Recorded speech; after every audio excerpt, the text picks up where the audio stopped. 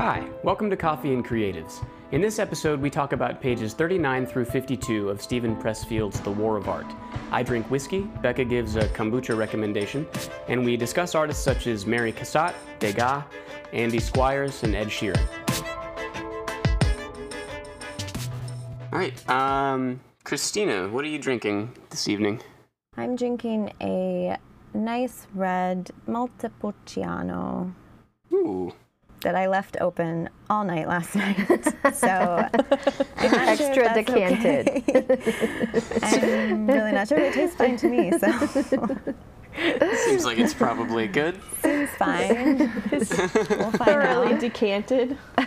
Right. Oh my gosh. Noelle, what about you? What are you drinking? I am drinking this skin tea, sparkling tea that Skin Sam tea? got. Yeah, he got this for me. He's like, for your podcast.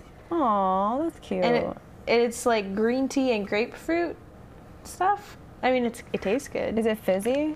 Yeah, and it's supposed to be like really good for your skin, which is why it's called it's not skin made tea. out of skin. That's not Yeah, made out of no. skin. Good It's not for like... skin. Yeah. Maybe. It's like a Harry Potter drink. Skin. Oh, gross. What are you drinking, Becca? I am drinking kombucha. It is Brew Doctor's organic Oh, I rosemary, love that. mint, sage, green tea, clear mind kombucha. And it is the best kombucha I've ever had. It's really good. It has all of the good kombucha taste and doesn't have the like bad taste in some of them. Some kombuchas I love, some I think are absolutely disgusting. But Yeah, Yeah, I I've like only that had brand. yeah, it's good. What's it called again? Dr. Brew. No, Brew Doctor. Brew Brew Doctor. Doctor. I'll have to Brew look that up. I think I've only had kombucha like once in my life, and I was not a fan of it. But that doesn't Yeah. mean that I... The worst is when somebody's like, I made this in my moldy basement like 3 years ago. You have to drink it or I'll be offended. You're like, Cool. "Oh." Thank you so much for sharing it with me. I really appreciate it. Yay. It's actually against my religion or something. I can't have It's it. like, yeah. Oh, it turns out I can't because I'm dead. Or will shortly be. Actually, I don't want to die, so I don't want to The drink your same person who kombucha. offered me her like old homemade kombucha also offered me to eat some of her placenta. Oh no. Oh, To which I said no. no to both. Yeah. Oh. Just say I got my own placenta, girl. I don't need yours. It's like I just was snacking on my own. I'm awful for placenta. She's like, I can put it in your eggs. I was like, I'm good. I think my might. eggs are going to be okay without... More of a sriracha person. I don't know. Yeah. Well, really, you are either a sriracha person or a placenta person. Right. You have to be one of those. Right. One of the two. Oh. Well, Nate, what are you drinking? Sriracha? No. Yeah. Or placenta? That's what One I of the have. I've two. got sriracha in a rocks glass. No, I am drinking Jameson Black Barrel triple distilled Irish whiskey. It's I very miss tasty. that so much. So fancy. I love how we have a really fancy person now. Brings up the class. Of As we the all are drinking Like some form of like a vinegar glass. tea. Like nasty wine. I mean, you know, wine is. Wait, is that the one we got you? Wine Or is that's a wine. different Go to one? waste. That sounds nicer than the one we got you. That is not the one you guys got me. The one you okay. guys got me is Woodford Reserve. That's right. Mm-hmm. I remember. I heard of that one. Yeah, this did come from a friend though. It was one of my friends came to visit, and we generally go to the liquor store when this particular friend visits, and he picked it up. So, and then left it here, which I am not upset about. This sounds like Nice. Joe. It's not Joe actually. It's my friend Eric. I don't know if he's listening to this. Hi Eric, if you're listening. Thank you for this delicious whiskey. So we're talking this week about The War of Art, pages 39 through 52. Does anybody want to share just like general first impressions of this section? Any thoughts before we jump into talking about like challenges and some quotes that I've pulled out? Nope. Okay, cool. Wait, what's the ending page again? I always forget. 52? Ending page is 52. Okay. While you're looking for it, I will say that I was going to gloss over this, but then I had an experience that just was exactly this.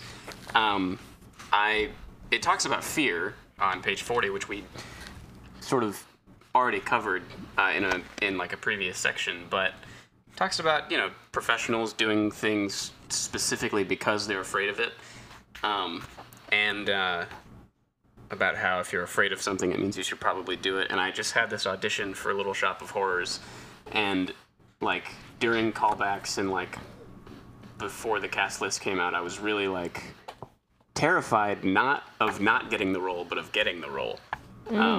Just because I have not done very many musicals. The last time I was in a musical, I was a child, and so it's new territory and a lot of work. And I'm not a person who has a tremendous amount of energy, and I want to make sure that I do a good job. So I thought it was interesting that, like I said, I was going to gloss over that, but I thought it was an apt thing to be reading right around this time. Synchronicity. Hey yo. Yeah. When I was reading this, I kept on thinking he is like the anti-Julia Cameron in some ways, because he's like, it doesn't have to be fun. Stop trying to make it fun. I was like, ooh. Like, okay. Like, but it could be fun, and that would be okay, right? What if it is fun? Is that good? Is that good? okay? That's resistance. If you feel fun, you are resisting. If you're having fun, you're doing it wrong. Yeah, I think that's good. That like fear, I don't know, because fear is like, we talk about fear a lot, I think, as like, overcome it. Like, how do we not, I don't know, succumb to it? And like, I think Julia Cameron talked a little bit about like utilizing it or using it, or maybe that was more of a Twyla thing. But yeah, I think if you can like use it and redirect it and use it as like a compass. Yeah. Like he said, I think there is a distinction. There's some fears that are like actually things that are dangerous and not good for you. Like I have a fear of being an alcoholic. I'm not an alcoholic, but like I have like family, like ancestry that were alcoholics. And so I always am like, not always, but like sometimes I'm like, I just need to be extra careful that I don't let myself slip into that. And that's like a good fear.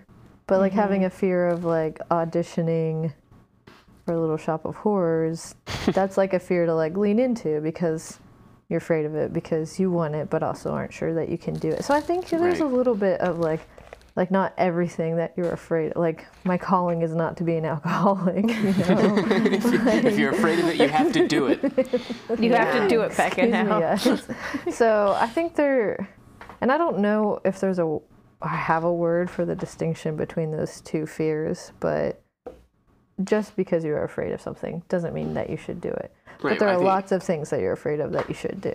Right, yeah. I think there's that sort of self-preservation oriented fear that is wise. And then there's this sort of irrational, like, I'm afraid of this because everything in my body is reacting against something that I probably should do, but is going to be difficult. Which that'd be interesting is how do you figure out which one it is? That's true. Sometimes it's really obvious, and other times it's really not. Yeah, well, and especially when we're just talking about like creating or like artistic work, I was just thinking like, has there ever been any time when like in a creative setting where it's been that kind of fear where it's like, oh, you're afraid and you should be afraid and you shouldn't, like, or is it always like a positive thing? I'm just literally that's a thinking good out loud. question. I think there's definitely a lot of, in my experience, there's been some really unhealthy art professors that, like, I took this class with this one guy, and he just, like, I don't think he was in a good headspace for his own art, and he was very creatively unhealthy. And like looking back, I had the opportunity to take another drawing class with him, and I had this like fear, but I couldn't quite understand why. I was like, I just didn't want to do it. It's like, why don't I want to do that? And now looking back, you know, as a 28-year-old, I can look back and say to like 19-year-old Noelle, it's because you were afraid because he was a bad influence for your creativity. Yeah, that's a good example.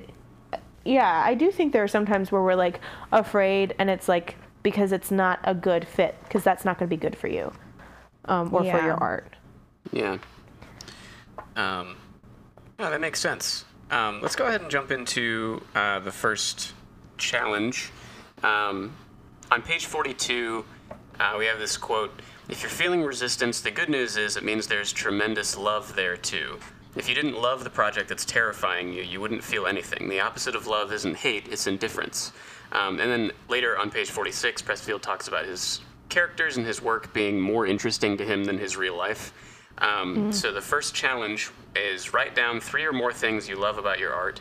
And I gave some questions to get you started. You know, what made you start your current project? What keeps you going back to it? What makes it more exciting and interesting than the rest of your life? And then keep this list and add to it over time as a weapon against resistance. Noelle, would you like to share yours first? Yes, I had a very hard time with this. This was harder than I thought, actually. It was harder than I thought. Yeah, Nate. Who wrote these? Yeah, no, you know, I really liked this exercise. It was very difficult, but it was also one of those things that like I was able to talk to Sam, my husband, and a couple of my other like really close friends that we talk about art a lot, and get some good feedback, like, what do you like about my art? And then be able to be like, yeah, I like that too. So for me is like the emotional aspect of it. I had a friend who used the word catharsis as describing my artwork, and I was like, yes, that is kind of, that I never thought of that word with my art, but that definitely makes sense. So I like that, and I like playing with colors and having fun using different types of mediums, and I enjoy that in the final product. So the catharsis, sort of like self-therapy, and then the fun element, and then just, you know, drawing people that I know and love, and I feel like that helps me celebrate them. So those are some of the things that I came up with. Cool. Yeah, catharsis, I think, is probably, I have to imagine that it's that way for a lot of people. Yeah. So I think everybody is sort of processing something with their art, usually. Yeah, I agree with that. What about you, Becca? I think, okay, so the first one I have is that I love like fantasy literature. That's my favorite. So that it paints pictures with your thoughts, so directly into your mind.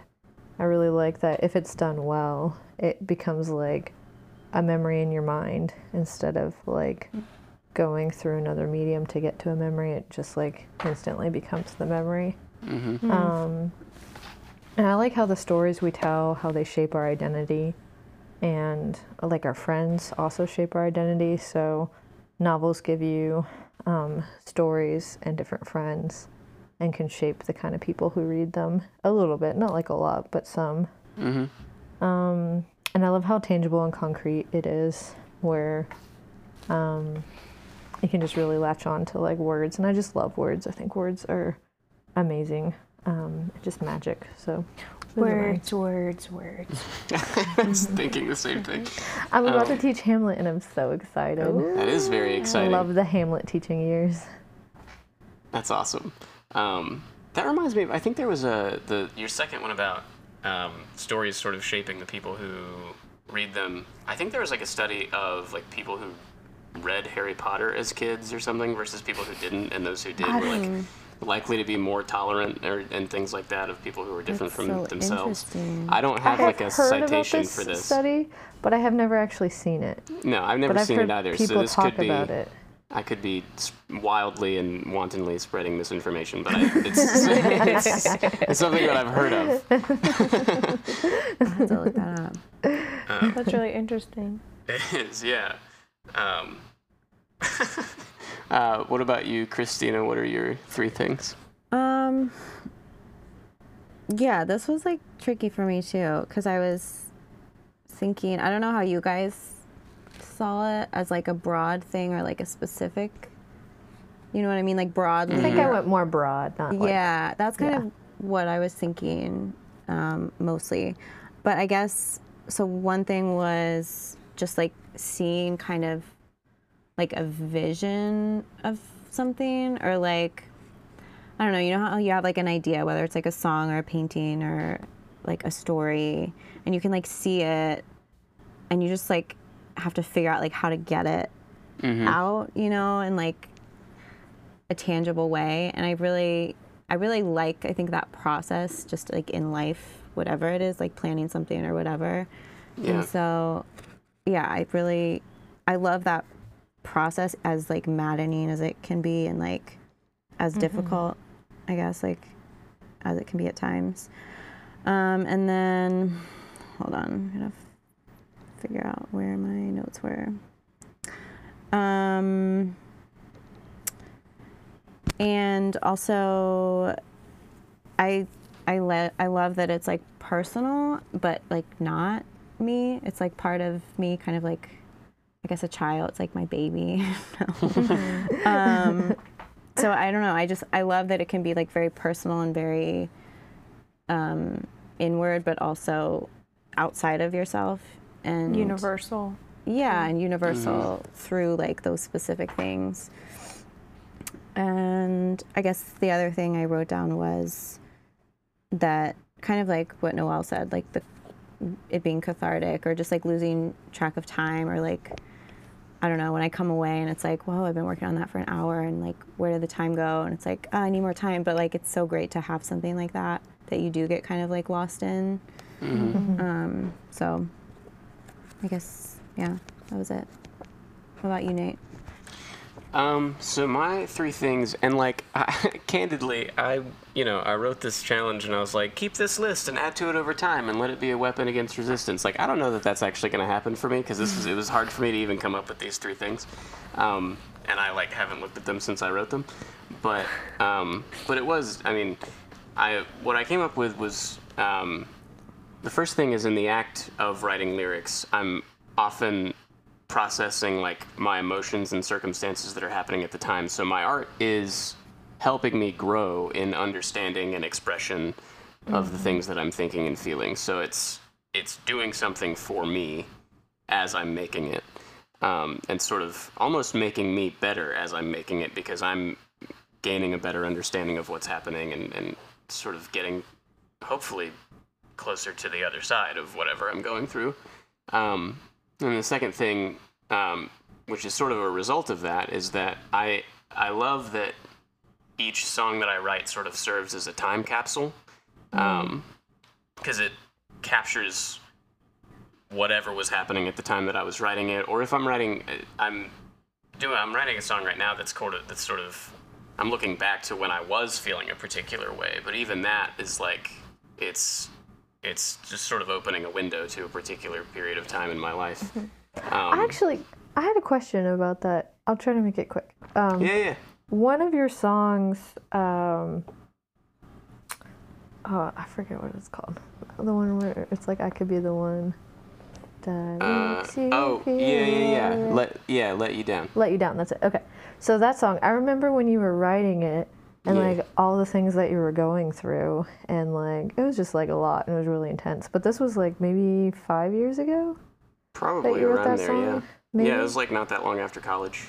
Yeah. And like, I just wonder, like, when you sing it now, does it mean something different to you, or do you still like revisit all of those, like, 'cause there were a lot of like things going on. There were a lot of things. You're right. Yeah. You know. So And like, do you revisit like the place you were in there, or does it mean something different for you now? Or I guess just like in general for musicians when they write and sing music. I guess Christina, this is true for you too. Like, when you write a song and you sing it like years later, are you in that same place? Like, do you go back to that same place and kind of experience that again, or does it change and like become like something different for you when you sing it? It probably is like way more nuanced, and I'm oversimplifying it. I would be interested in hearing Christina's thoughts on this as well. For me, I think it varies from song to song.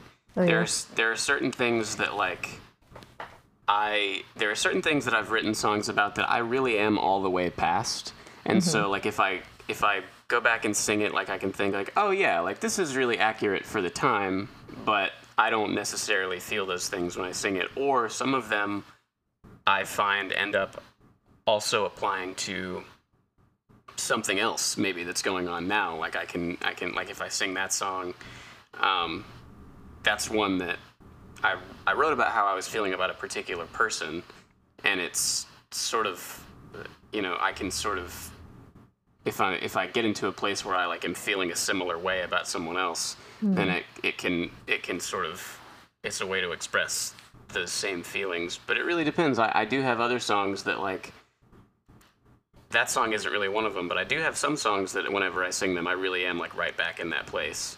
I have one song in particular that makes me very sad to sing, and like, but I still do it because The one about whiskey. That one makes me sad. That one makes me so sad when you sing it. I like almost always cry. That actually, well, I mean, not Nate's that a I like want to raging make people alcoholic. sad. No, it is. That's actually not the one that I was referring to, but that one does that to an extent as well. That is definitely the saddest song that I've written. But I don't know. Christina, what do you think about that? Whiskey's a metaphor, in case you were worried. It is a metaphor, yeah. And I tend to like explain that before I sing it, because if you listen to that song thinking that it's literally, you walk away You're like, thinking it's not whiskey. This is a girl. Yeah. Oh, that's cool. I need to hear that one. Yeah, I think more often for me, I do kind of go back there. Yeah. Now I don't perform a lot, so I guess that's like questionable. But if I like pull out an old song and I play it, I think a lot of times I end up kind of like going back to like when I wrote that or like why I wrote it. But I think there are some times where it's the opposite, where it's like, yeah, I wrote this, but this actually kind of applies to this other person or this other situation or something. So I do think it kind of depends, but probably more often I'm like, oh man, I remember that feeling. Yeah. Which is not a bad thing, but. Yeah. I have to imagine that this varies a lot from person to person and from song to song. But that's a good question though, Becca. Great question. Snaps for Becca. But yeah. Because I was watching this documentary on like Bob Dylan, and he like doesn't even remember writing some of the songs he wrote. Like people will read back the lyrics of certain songs and be like, "Oh yeah, that's really good," and they'll be like, "You wrote that?" And he's like, "Oh yeah, I don't remember." Like, that's wild. On that address. Right. That and the fact that he wrote like a lot of songs. Yeah, and a like, lot of songs. Yeah, over a long period of time. But, and he'd be like, "Yeah, I don't even know what this means." And everybody would be like, "That's profound." He's like, "Yeah, sure." I don't remember. I don't think it's on to the next thing. Yeah. That seems maybe healthy actually, to just be constantly moving forward. But it's like the monkey in the Lion King, like never look back, right? Always look forward. He's just following Bob Dylan. Rafiki, Bob Dylan, right? On the same wavelength. Same vibes. So my last thing that I wrote down that I love about my art was, and this is like kind of questionable because the first part of it's like probably not super healthy, but I take a really long time to write a song, and part of that is because I really want to get it exactly right. That's the part of it that I don't think is super healthy. I think sometimes it's better to just do it. But the other part of it about it that I do think is good is I'll sometimes challenge myself in specific ways. So like recently, I've been really struck by how folks like Ed Sheeran and Taylor Swift, inspired by like hip hop artists and how they write lyrics, put a lot of like internal rhyme in their lyrics, so it's not just the end of the line that rhymes. There's like a lot of stuff happening in between that ties the words together. And I love internal rhyme. I do too, and I've been recently trying to do more of that. So there's like a challenge, and so when I finish a song, because I've taken so long and like tried to get it exactly right, I end up usually pretty happy with like the mechanics of it. Whether it's like a set of lyrics that like expresses something in really the way that I wanted to, or like a melody that's really fun to sing. I tend to end up in a place where like I worked on this song for like 2 months and I think I like it now, That's so, good. That gives me hope. It's like, try 6 months. 2 months is generous, by the way. I definitely have songs on my phone that I started over a year ago that are not done yet, but... Took Da Vinci 13 years to paint the Mona Lisa. That's good to know. That's I fine. didn't know Maybe that. more than that. Maybe it's 20. But That's good. That's encouraging. Maybe when I'm like in my 40s, I'll have some of these songs done. Oh my gosh! One time I went to the Prada in Spain, which is like their like Louvre, Spain's Louvre, and there's another Mona Lisa. Like there's two, and Spain has the one with her in a red shirt instead of the other one. And I like called Noelle later that day. I was like, "Did you know there's another Mona Lisa?" And she's like, "Yeah. How did you not know that?" I was like, "Forget you." I am learning so much right now. I did not know that. Yeah. I think his apprentice did most of the lesser Mona Lisa. You can correct I think me, so. Noelle. I think so. We have very few like. So Da Vinci, I feel like Da Vinci is a really good example of like maybe an unhealthy artist. I don't know that much about it, but we don't have that much of his work because he destroyed so much of it, and he also experimented so much. Like the stuff we have is pretty cool, but like we could have had so much more if he like didn't like, yeah. But Interesting. like we only have like less than 30 Da Vinci paintings, I think. Again, I could be wrong, like Nate said earlier. Be spreading misinformation right now. But yeah, like Da Vinci and Vermeer, we don't have that much stuff. 30 seems like a lot to me, but I don't paint. So before we go on to the next challenge, I wanted to have a quick discussion about this quote. I want to know if you guys agree or disagree with it. On pages 48 and 49, it says, "Remember, the part of us that we imagine needs healing is not the part we create from. That part is far deeper and stronger. The part we create from can't be touched by anything our parents did or society did. That part is unsullied, uncorrupted, soundproof, waterproof, and bulletproof. In fact, the more troubles we've got, the better and richer that part becomes. The part that needs healing is our personal life." And this is sort of the crux of the quote. Personal life has nothing to do with work. Agree, disagree, why? Becca, what do you think? I think I lean more towards agreeing than disagreeing. Just because I think when someone is doing their art purely for like self-processing of things, I don't usually think it's very good.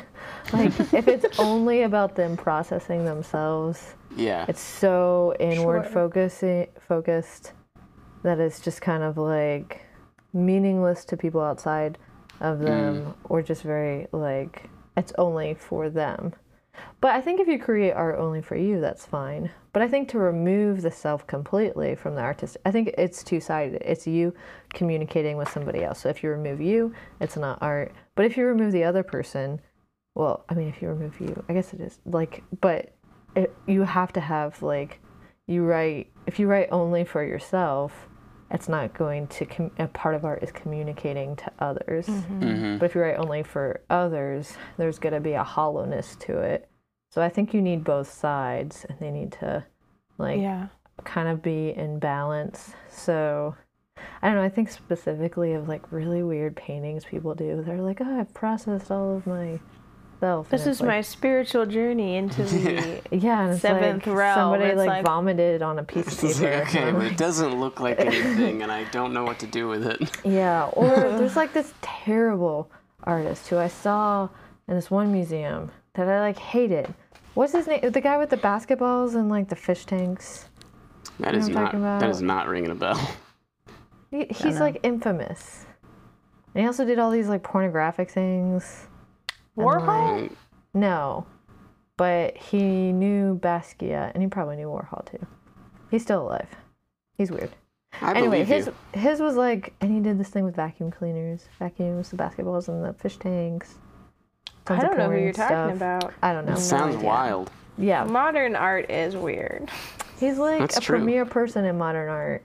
I don't think Banksy doesn't likes him surprise very me. much though. But anyway, like his I don't know stuff, if Banksy likes anybody though.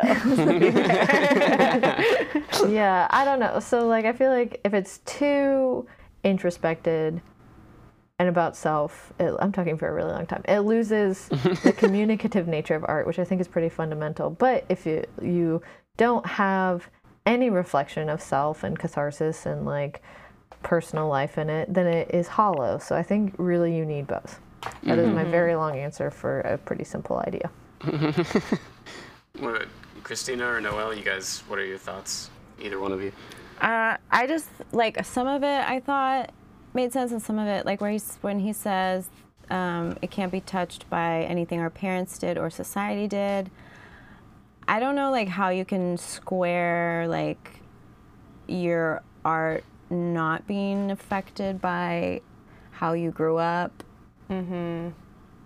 or like how society looks, because I just think like that's your experience, like that's your framework, that's like the basis of kind of like your worldview and your framework for life. And so I don't know how that doesn't like affect your art. Now maybe that's not what he's saying, maybe that's not quite what he means. Yeah, I don't know. When he says like it's soundproof and waterproof, it's like, I don't know. But I also think like what Becca was saying makes a lot of sense. Yeah. And then the only other thing was like when he says the more troubles we've got, the better and richer that part becomes, which I think he's talking about like the work part, like the creative, art part, which we talked a lot about on here, like tortured artists versus like healthy artists. So that's kind of like a whole nother thing. But those were the two things that I was just kind of like, I don't know. So yeah, like I think this is the specific part in the reading this week that I was like, anti-Julia Cameron. But I think this also probably has some to do with like what he makes, because he does like historical novels, right? That's what Stephen Pressfield writes. I should know the answer to that question, yes, but he I does. Like he just came out with one. Yeah. So I feel like there's a lot of research involved in that, and maybe not as like maybe it's a different type of art than like writing a song or something like that, or even a fantasy or something like yeah. Also, people love to read into everybody's work, like, this is really saying about them that they have mother issues. You see how they drew that circle there? That's showing that they have problems with their mom. You know, like... Right, and maybe not. So, making everything, like, about the artist when maybe some things are not necessarily, like watching Christina's musical and be like, see, she is in prison. She is enchained inside herself, you know? Like, yeah, that's me. Yeah. Well, I just think of Stephen Sondheim. He was always telling people, like, no, that's not me. Like, Sweeney Todd, that's not me. I hope not. Bobby from Company, like, no, it's not. Everybody was convinced, like, all these characters that he wrote were, like, because they were all, a lot of them were, like, anti-heroes or whatever. And he was like, no, it's not me. They're like, yes, it is. Yeah, I don't know. The thing that I think is interesting about this quote is that, like, he's talking. He does say, like you pointed out, like the if we have more troubles, then like the creative self is like healthier and stronger. But then he like turns around and says personal life has nothing to do with work. Yeah. But like you kind of just said that it does have something to do with work, and I almost feel like we've talked a lot up to this point about how Pressfield tends to be very black and white in his thinking, and I almost feel like right here he shoots himself in the foot a little bit, because he's like in an effort to like make like a hard and fast statement about the nature of like the personal self versus the creative self. He sort of says two different things, both of which are like really sort of like axiomatic, and like if you say either one by itself, it's a really strong statement, but then when you put them together, they don't really jive. So I feel like there's nuance here that probably exists in his thinking, but it's like, because if there were not nuance, he wouldn't have these two different takes so close to each other. But I don't know. It struck me as odd that he seems to be saying two different things. Yeah, I feel like we could talk about that like a whole episode. Right. Like that concept.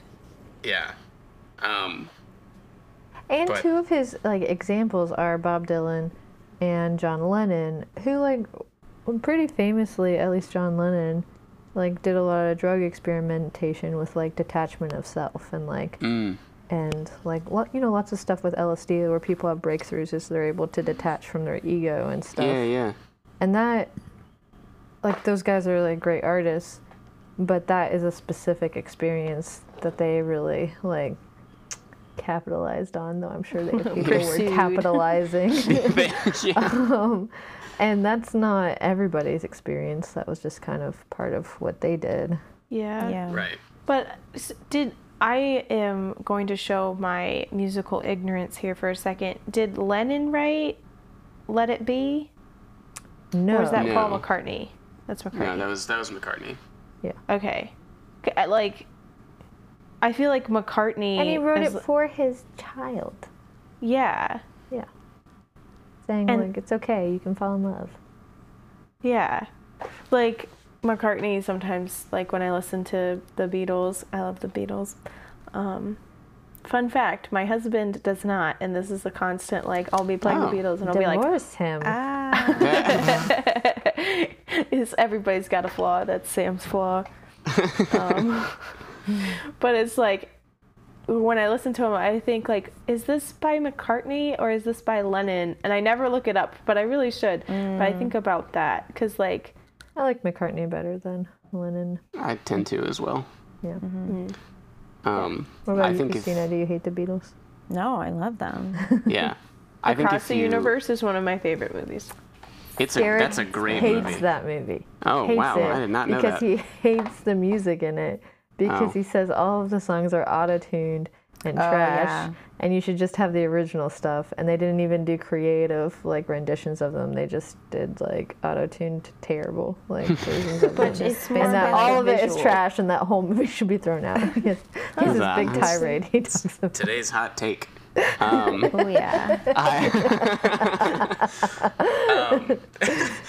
On that note, let's move on to the next challenge. So on pages like 44 through 47, there's this whole sort of discourse about being alone, and Pressfield talks about how when he's alone, he's not really alone because he's with his muse, his self, his characters, his reader. So the challenge was set aside some time to work on your art alone, and as you do, take note of who is with you, and sort of let their presence motivate you. So I think we'll start with Christina. What did you sort of glean from this? Yeah, I mean, I feel like I'm always alone when I work. So that wasn't I realized hard. that was like a little redundant because I don't think most people are.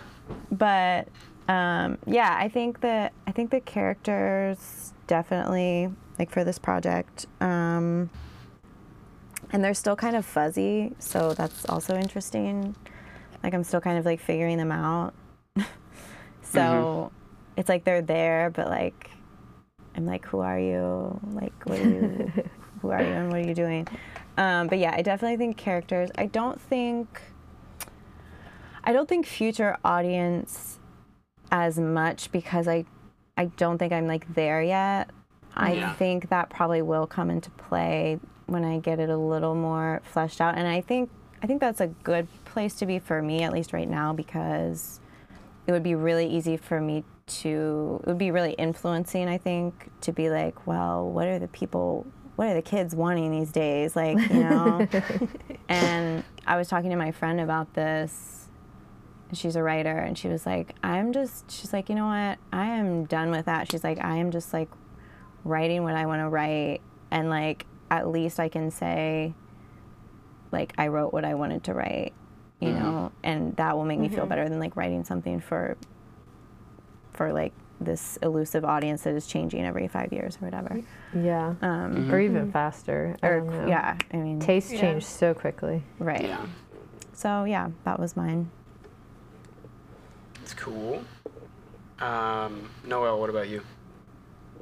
Yeah, I think in a sense, I think it's Joss Whedon says, or Whedon, I don't know how to say this last name. Whedon, yeah. Talks about like how a work of art is like a child and you raise it up and then you let it go and it does its own thing. And I think that's true, especially for like painting. I don't know how it is for like other things as much, but for my experience, like, you know, I don't think I've ever had a painting that was like, I had like a vision, like this is how I want it to go and this is how it was, and it was exactly the same. There's always this element of like, oh, the yellow took over there, I need to rein that in, or, you know, something like that, where it's really, I'm not doing a great job of explaining it, but I do think in a sense when you're creating, sometimes the work comes alive, at least in my experience. If it's good and it's like, oh, well, that sounds arrogant. If it's good, it comes alive. You guys have never If it's good, it experienced comes this, alive. but when you're a good artist, it comes alive. But I don't know if that's true for everything. Like, I don't know if that's true for potters. Like, I mean, but that's like boring. Harry Potter's. no, like ceramicists. You know? Potters. I don't know. Potters. Well, I yeah. don't know. I don't know. Like, Yeah. but for me, if I'm in the zone, the art like the painting almost comes alive That reminds and me has of its what own personality. Twyla Tharp wrote about with like, you build a scaffolding for what you want it to be, but then you have the freedom to let it, as it starts to like manifest, to adjust and allow it to grow into its strengths and stuff. Yeah. Yeah. What about you, Becca? Or sorry, Nate. Okay. Oh, no. Go ahead. Becca, who is with you when you are creating? So similar to Christina, I have like my characters I'm writing, but they're like fuzzy. I'm like, are you just like a stereotype? How do I make you be more than just like this one desire? And then like I think I have like characters that I really love that I've read a lot. So I think I always had like kind of Harry Potter in my mind a little bit to be like, is this being like Harry Potter or is it being different? And like Katniss Everdeen, it's like, am I just trying to take what they did or am I doing my own thing? What are some strengths of that kind of character? What are some things that I would want to do differently? Of course, Anna Karenina, she's always there. So. Yeah. Lots of people. Yeah. You got a lot of people with you in there. It's crowded in there, yeah. Whenever we put James to bed, oftentimes he just screams like, I don't want to be alone. I hate being alone. Which man. like Derek like loves being alone. Like he would love to like just be alone for like months. And like I love being with people. I'm just always like, he may look exactly like Derek, but he loves people the way I do. Yeah, so cute. That's adorable. So what I found, I was working on a song the song is about sort of two different people, and one of them is someone who I have not actually spoken to in like years, but I found that both of those people, as I was writing the parts of the song that were about them, I find that they're sort of in the room with me because I'm speaking to them. And then Wait, something is this a completed song? No, it's not. It's almost done. Oh, okay. But it's not totally finished. I was working on just working on it this week, and but the other thing that I noticed that I didn't really expect was kind of similar to what you were saying, Becca, about like characters that you really like and that you think are really well executed. Is, you know, this song stylistically is really inspired by like the band Motion City Soundtrack, and so I was sort of they were sort of present as well as this is, you know, there's like a sort of an essence to their songs that I really like, and, you know, not that I want to just copy, but an energy that I want to sort of capture, and so having my influences present also is something that I something that I hadn't really thought about but became aware of as I was doing this. There's a great podcast episode, not ours, but on that kind of that subject. So Soda Jerker on songwriting, Nate. I don't know if you follow them, but it's literally I don't. Maybe two Brits. They're great, and they have interviewed like everybody. You'd love it. I don't know why I haven't told you about this sooner. But anyway, a lot of really famous people. Yeah, oh yeah, I don't know how they get these people, but it's amazing. Anyway, they interviewed the guy that wrote the music for Soul, and I can't remember his name. John Batiste maybe. And he talks a lot about that in his songwriting, like finding the essence of a song and like wanting to emulate that, not emulate like the song, but just like the essence. And his thing is like joy. Like he really wants to write so that like the essence of his music is like joy and people like feel that. Anyway, I just think that made me think of that, and I think you'd really like that episode, so I'll send it to you. Cool. Yeah, thanks. It's interesting because I don't, you know, with my influences being present, I don't actually think that's true with every song that I write, but I was particularly aware of it this time. I'm gonna skip past something that we were going to talk about because I want to make sure we get to the third challenge, and if we have time, we'll go back to the other thing maybe. But this last one is honestly less connected to the actual pages and more of just an exercise that I thought would be fun. This is my favorite one. But, oh, cool. Well, then we'll have stuff to talk about. So it was, you could sort of connect it to the idea of like stardom he talks about on page 43 and wanting to be famous and stuff, but it really is just something that I was doing independently of this, and I thought like we should all do this, it's fun. So pick an artist who inspires you and find an artist who inspired them, and then spend some time with that creator's work.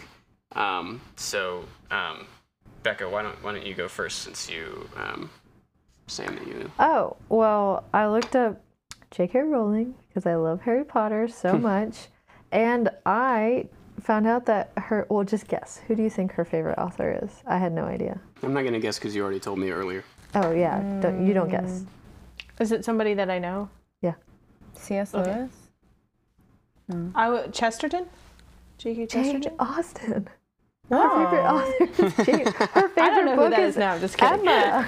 Her favorite so book is Emma, and her favorite author is Jane Austen, who of course is one of my favorite authors. So I read that and I was like, that's amazing. I am J.K. Rowling. Yeah, the same. Yeah. That's so... You can isn't see that like, I've never thought of that, but Hermione is kind of Emma-ish. Like how she doesn't set people up, but she like meddles. You know? No, never mind. I'm okay. not well read, it turns out. I knew that. Maybe I could be totally wrong. I don't know about that, because Hermione's always telling people what to do, and it's good advice. Like, but anyway, so I have read all of Jane Austen's novels and her juvenilia, so I did not dig into Jane Austen. But then I read like one of her second favorite books is Team of Rivals, which is a history book about Abraham Lincoln's advisors and how he chose people who were like on opposing sides, and how this was really influential for him being like a wise leader and stuff. It is a tome of at least on Audible, 40 hours to listen to. I am Yeah, But still I listening to that right already had it's it a downloaded. full-time job. I already had it downloaded on my Audible as the next book to listen to after I finally finished 1491. So again, I am J.K. Rowling, so I listened to a little bit of that.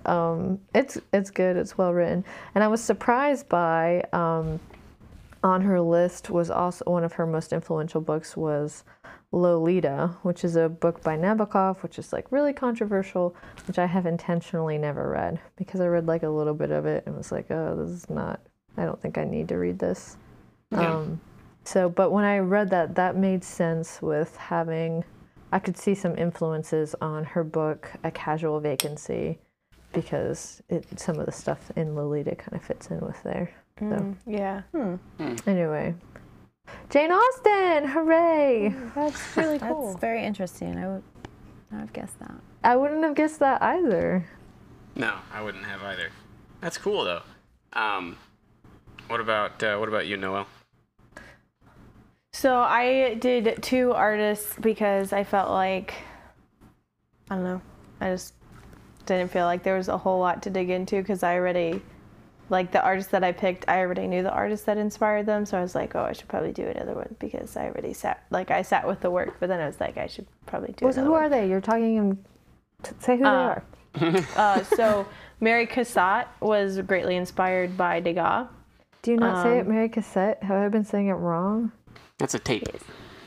It's Cassette. Mary Cassette. No, I'm legitimately asking. No, it is. I said it wrong in an art history class and got made fun of. So yes, I am pretty sure it's Cassatt. Cassette. Cassatt, yeah. Mary Cassette. Instead of Mary With Vermeer. So that's really interesting. I think like Degas said about her, like, I would never get married, but if I was to get married, I would get married to her. And she never married either. Maybe they were secretly married. They might have been lovers, maybe. We're not Interesting. sure. But they did do a lot of work together. So I sat with her work and his work, and it was really interesting because I think both of them kind of appreciate the female form, but in very different ways, you know. Degas does the ballerinas, right? Yeah. And then Cassatt does like a lot of mother and children paintings. So like both kind of appreciating female beauty, but in different ways, in different like seasons of life, I guess. And then one of my favorite artists is Klimt. I love Klimt. Yeah, and he was really influenced by Japanese woodblock artists. So that was really, yeah. And so that was fun to kind of like, I did a blog post on it for Coffee and Creatives not that long ago. So some of his stuff, like the Great Wave, the famous Japanese painting. I do know that Or not one. painting. Yeah, Klimt liked that guy, the guy that did that. Cool. What's his name? Hokusai. Hokusai. Yeah. So I mean, I think those are just really interesting influences. Like one, Klimt never talked to Hokusai, and then the other one, it was like, you know, a really deep friendship. Very involved, yeah. Yeah. And probably mutual influence, I would imagine. Yeah. Like they have a painting together. Oh, nice. Degas and Cassatt. So Very cool. yeah, it was a good. I really enjoyed that exercise so much I did it twice. Nice. What'd you find, Christina? So I did, I don't know if this was the best choice because they're not like super well known, I think, but I did, do you guys know Andy Squires? I think so. No, I know okay. very little about anything, so no. Okay. Well, he's not, it's okay because he's not very well known. Actually, I think I heard of him through Lindsay Marks, who was on Coffee and Creatives for Enneagram, and she knows him. And he is like really, like, look him up. I'll send you the album, Poet Priest. Nate, I think you'd really like him. He is with like... a Y. Squires. Yes, with a Y. To me, I was trying to explain him to my friend the other day, and to me, he's like the Madeleine L'Engle of music. Like, I just think he's like a Christian, and he but his music is like not like what you think of as like contemporary Christian music at all. It's like very profound. It's very challenging. It's very like, I don't know. It's so good. Anyway, he reminds me a lot. I know this guy. I follow his you do? Instagram. Okay, yeah, cool. His Yeah, like he's little essays are really interesting. so interesting. Yeah. So he reminded me when I first listened to him of Nick Cave, which I don't know. He's also like kind of fringe, but I really like Nick Cave, and it turns out that he's like a big influence on Andy Squires, and he's very similar. He's older,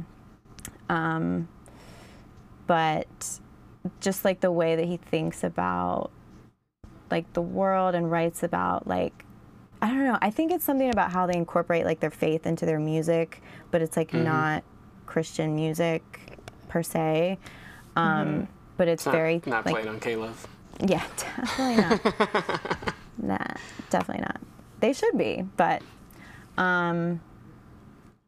So those were my two like, I guess, deep dives. The only other two I thought of, I didn't like do this, but was Sarah Bareilles, because I love her, and I know she's really influenced by Elton John. And I didn't know that. Yeah, and know I've that like, and just like after I knew that, I started to like hear it more, I think, in her like playing and like her songwriting and stuff. But that Every was like time an extra one. Every time I listen to Sarah Bareilles, I always think of you, Christina, because you introduced me to her. Really? And like, yeah. What an honor.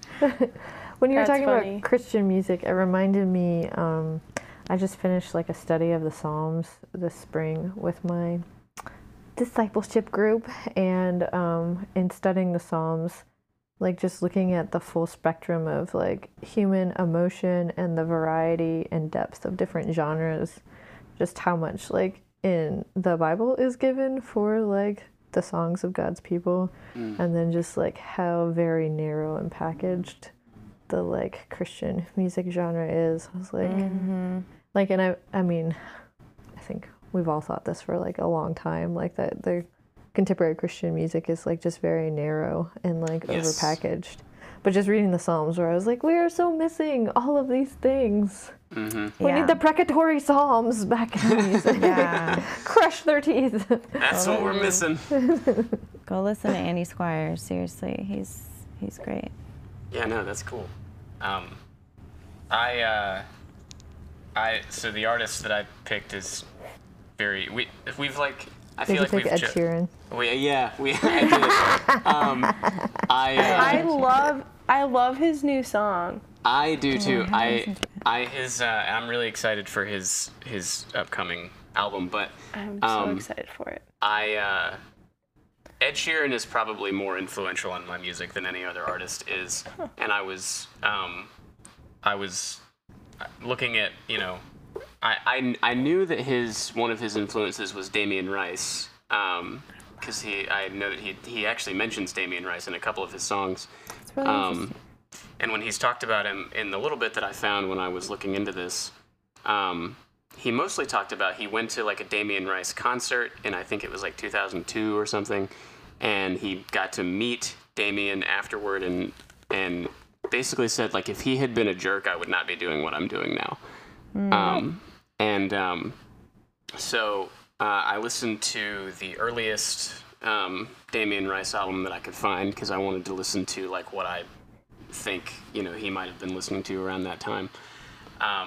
And interestingly, I like, you know, even though based on what I could find, it kind of seemed like Damien Rice was more of like a personal inspiration rather than like a musical inspiration, but I could hear like some similarities between like very early Ed Sheeran and this Damien Rice music. Which album did you listen to of Damien Rice's?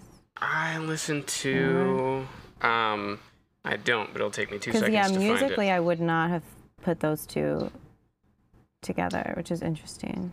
Yeah, and this is really the only Damien Rice I've ever listened to. It's the earliest album that I could find. It's his album O from 2003. It's the earliest album that I could find on Spotify that was not a live album. Yeah. That's interesting. But And it's not even, and I don't know if his style changed a lot over the years, and it is very different from Ed Sheeran. It's not like I don't think Ed was ripping him off, one for one or anything like that. But there's some stuff from specifically like early Ed Sheeran that I think like, oh yeah, like I can tell that he was probably listening to this kind of thing. That's so interesting. Yeah, so that's the last challenge. Noelle, why don't you share your assignments for next time? Okay.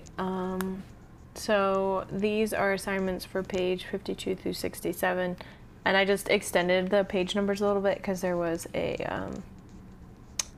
chapter was long. So make a list of some justifications you have for why you shouldn't spend time on your creativity today, tomorrow, or any day. And just kind of like counteract the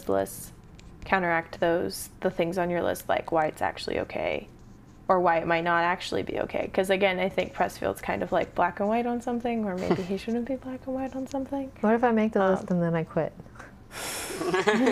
Just make the list and you're like, oh, maybe I just actually shouldn't do art.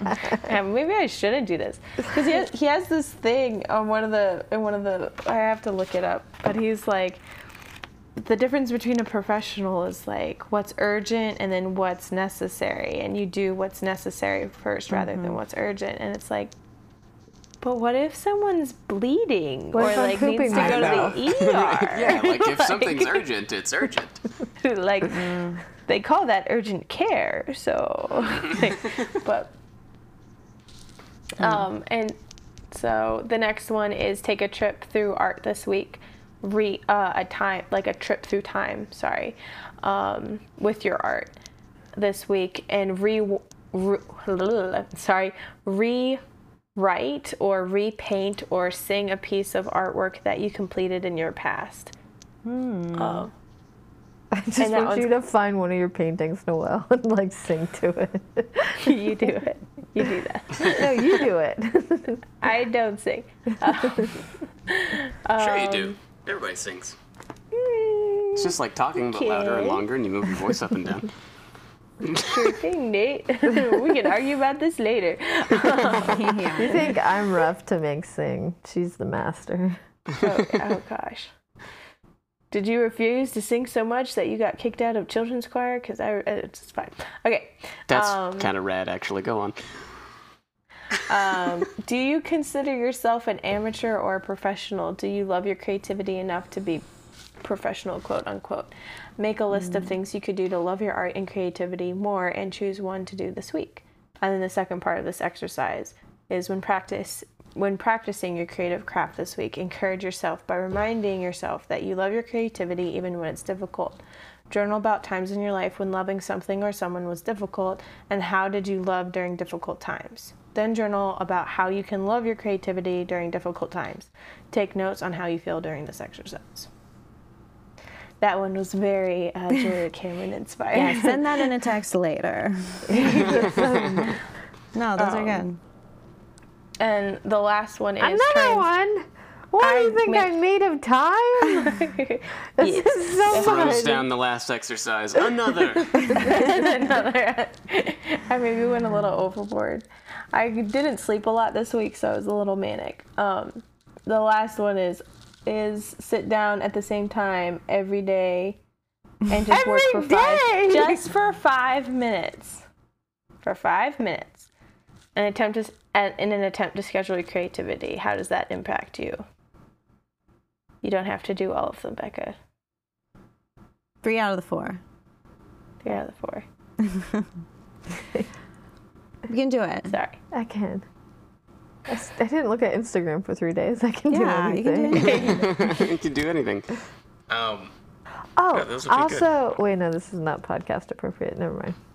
Oh, I found out that I did have a virus when I ran that half marathon. My doctor said that I had a virus and I was pregnant when I ran it, and that's why I was pooping my brains out. You're welcome. Yikes. Yeah.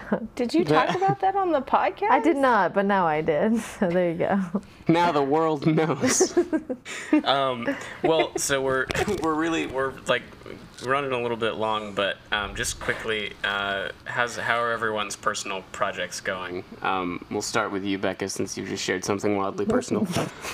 Good. Probably had the best week in a year. Wrote a couple pages. Nice. Hey. Nice. Yay. Star Creative. Awesome. That's the first time I've gotten to say that. Star Creative. Christina.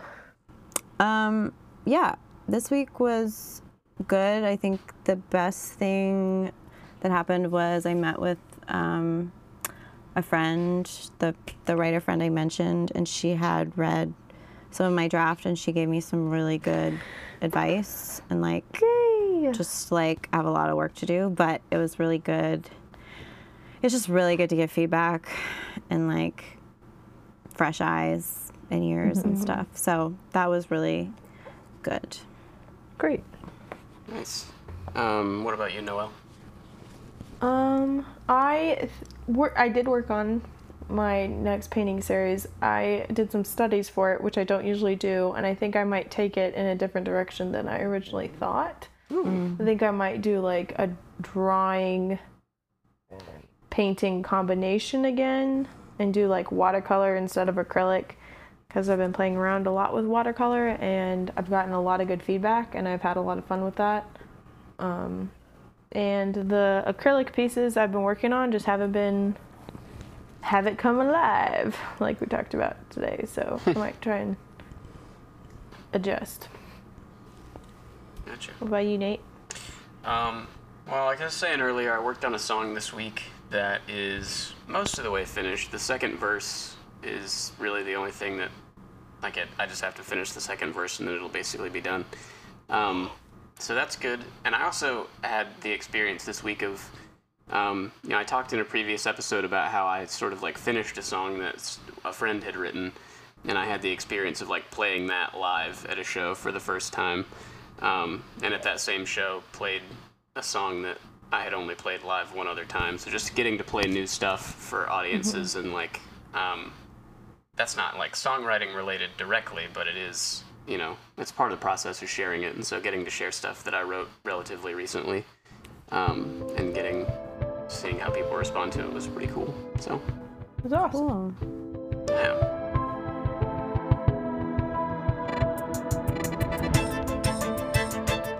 Thank you for listening to Coffee and Creatives. We hope you enjoyed the show. If you'd like to support us in our creative journeys and podcasts, please rate and review our show on whatever platform you're enjoying it. You can also follow us on our Instagram and Facebook page. To learn more about our creative journey, check out our Instagram at Coffee and Creatives. We publish a blog every Friday, which you can find on our website, coffeeandcreativesproject.com. Our theme music is by Patrick Nichols. Derek McCauley and Patrick Nichols are our producers. Christina Nichols is our special event and guest creative. Rebecca McCauley is our writing content creative. Nate Hutchings is our content creative. Noelle McManus is our creative director.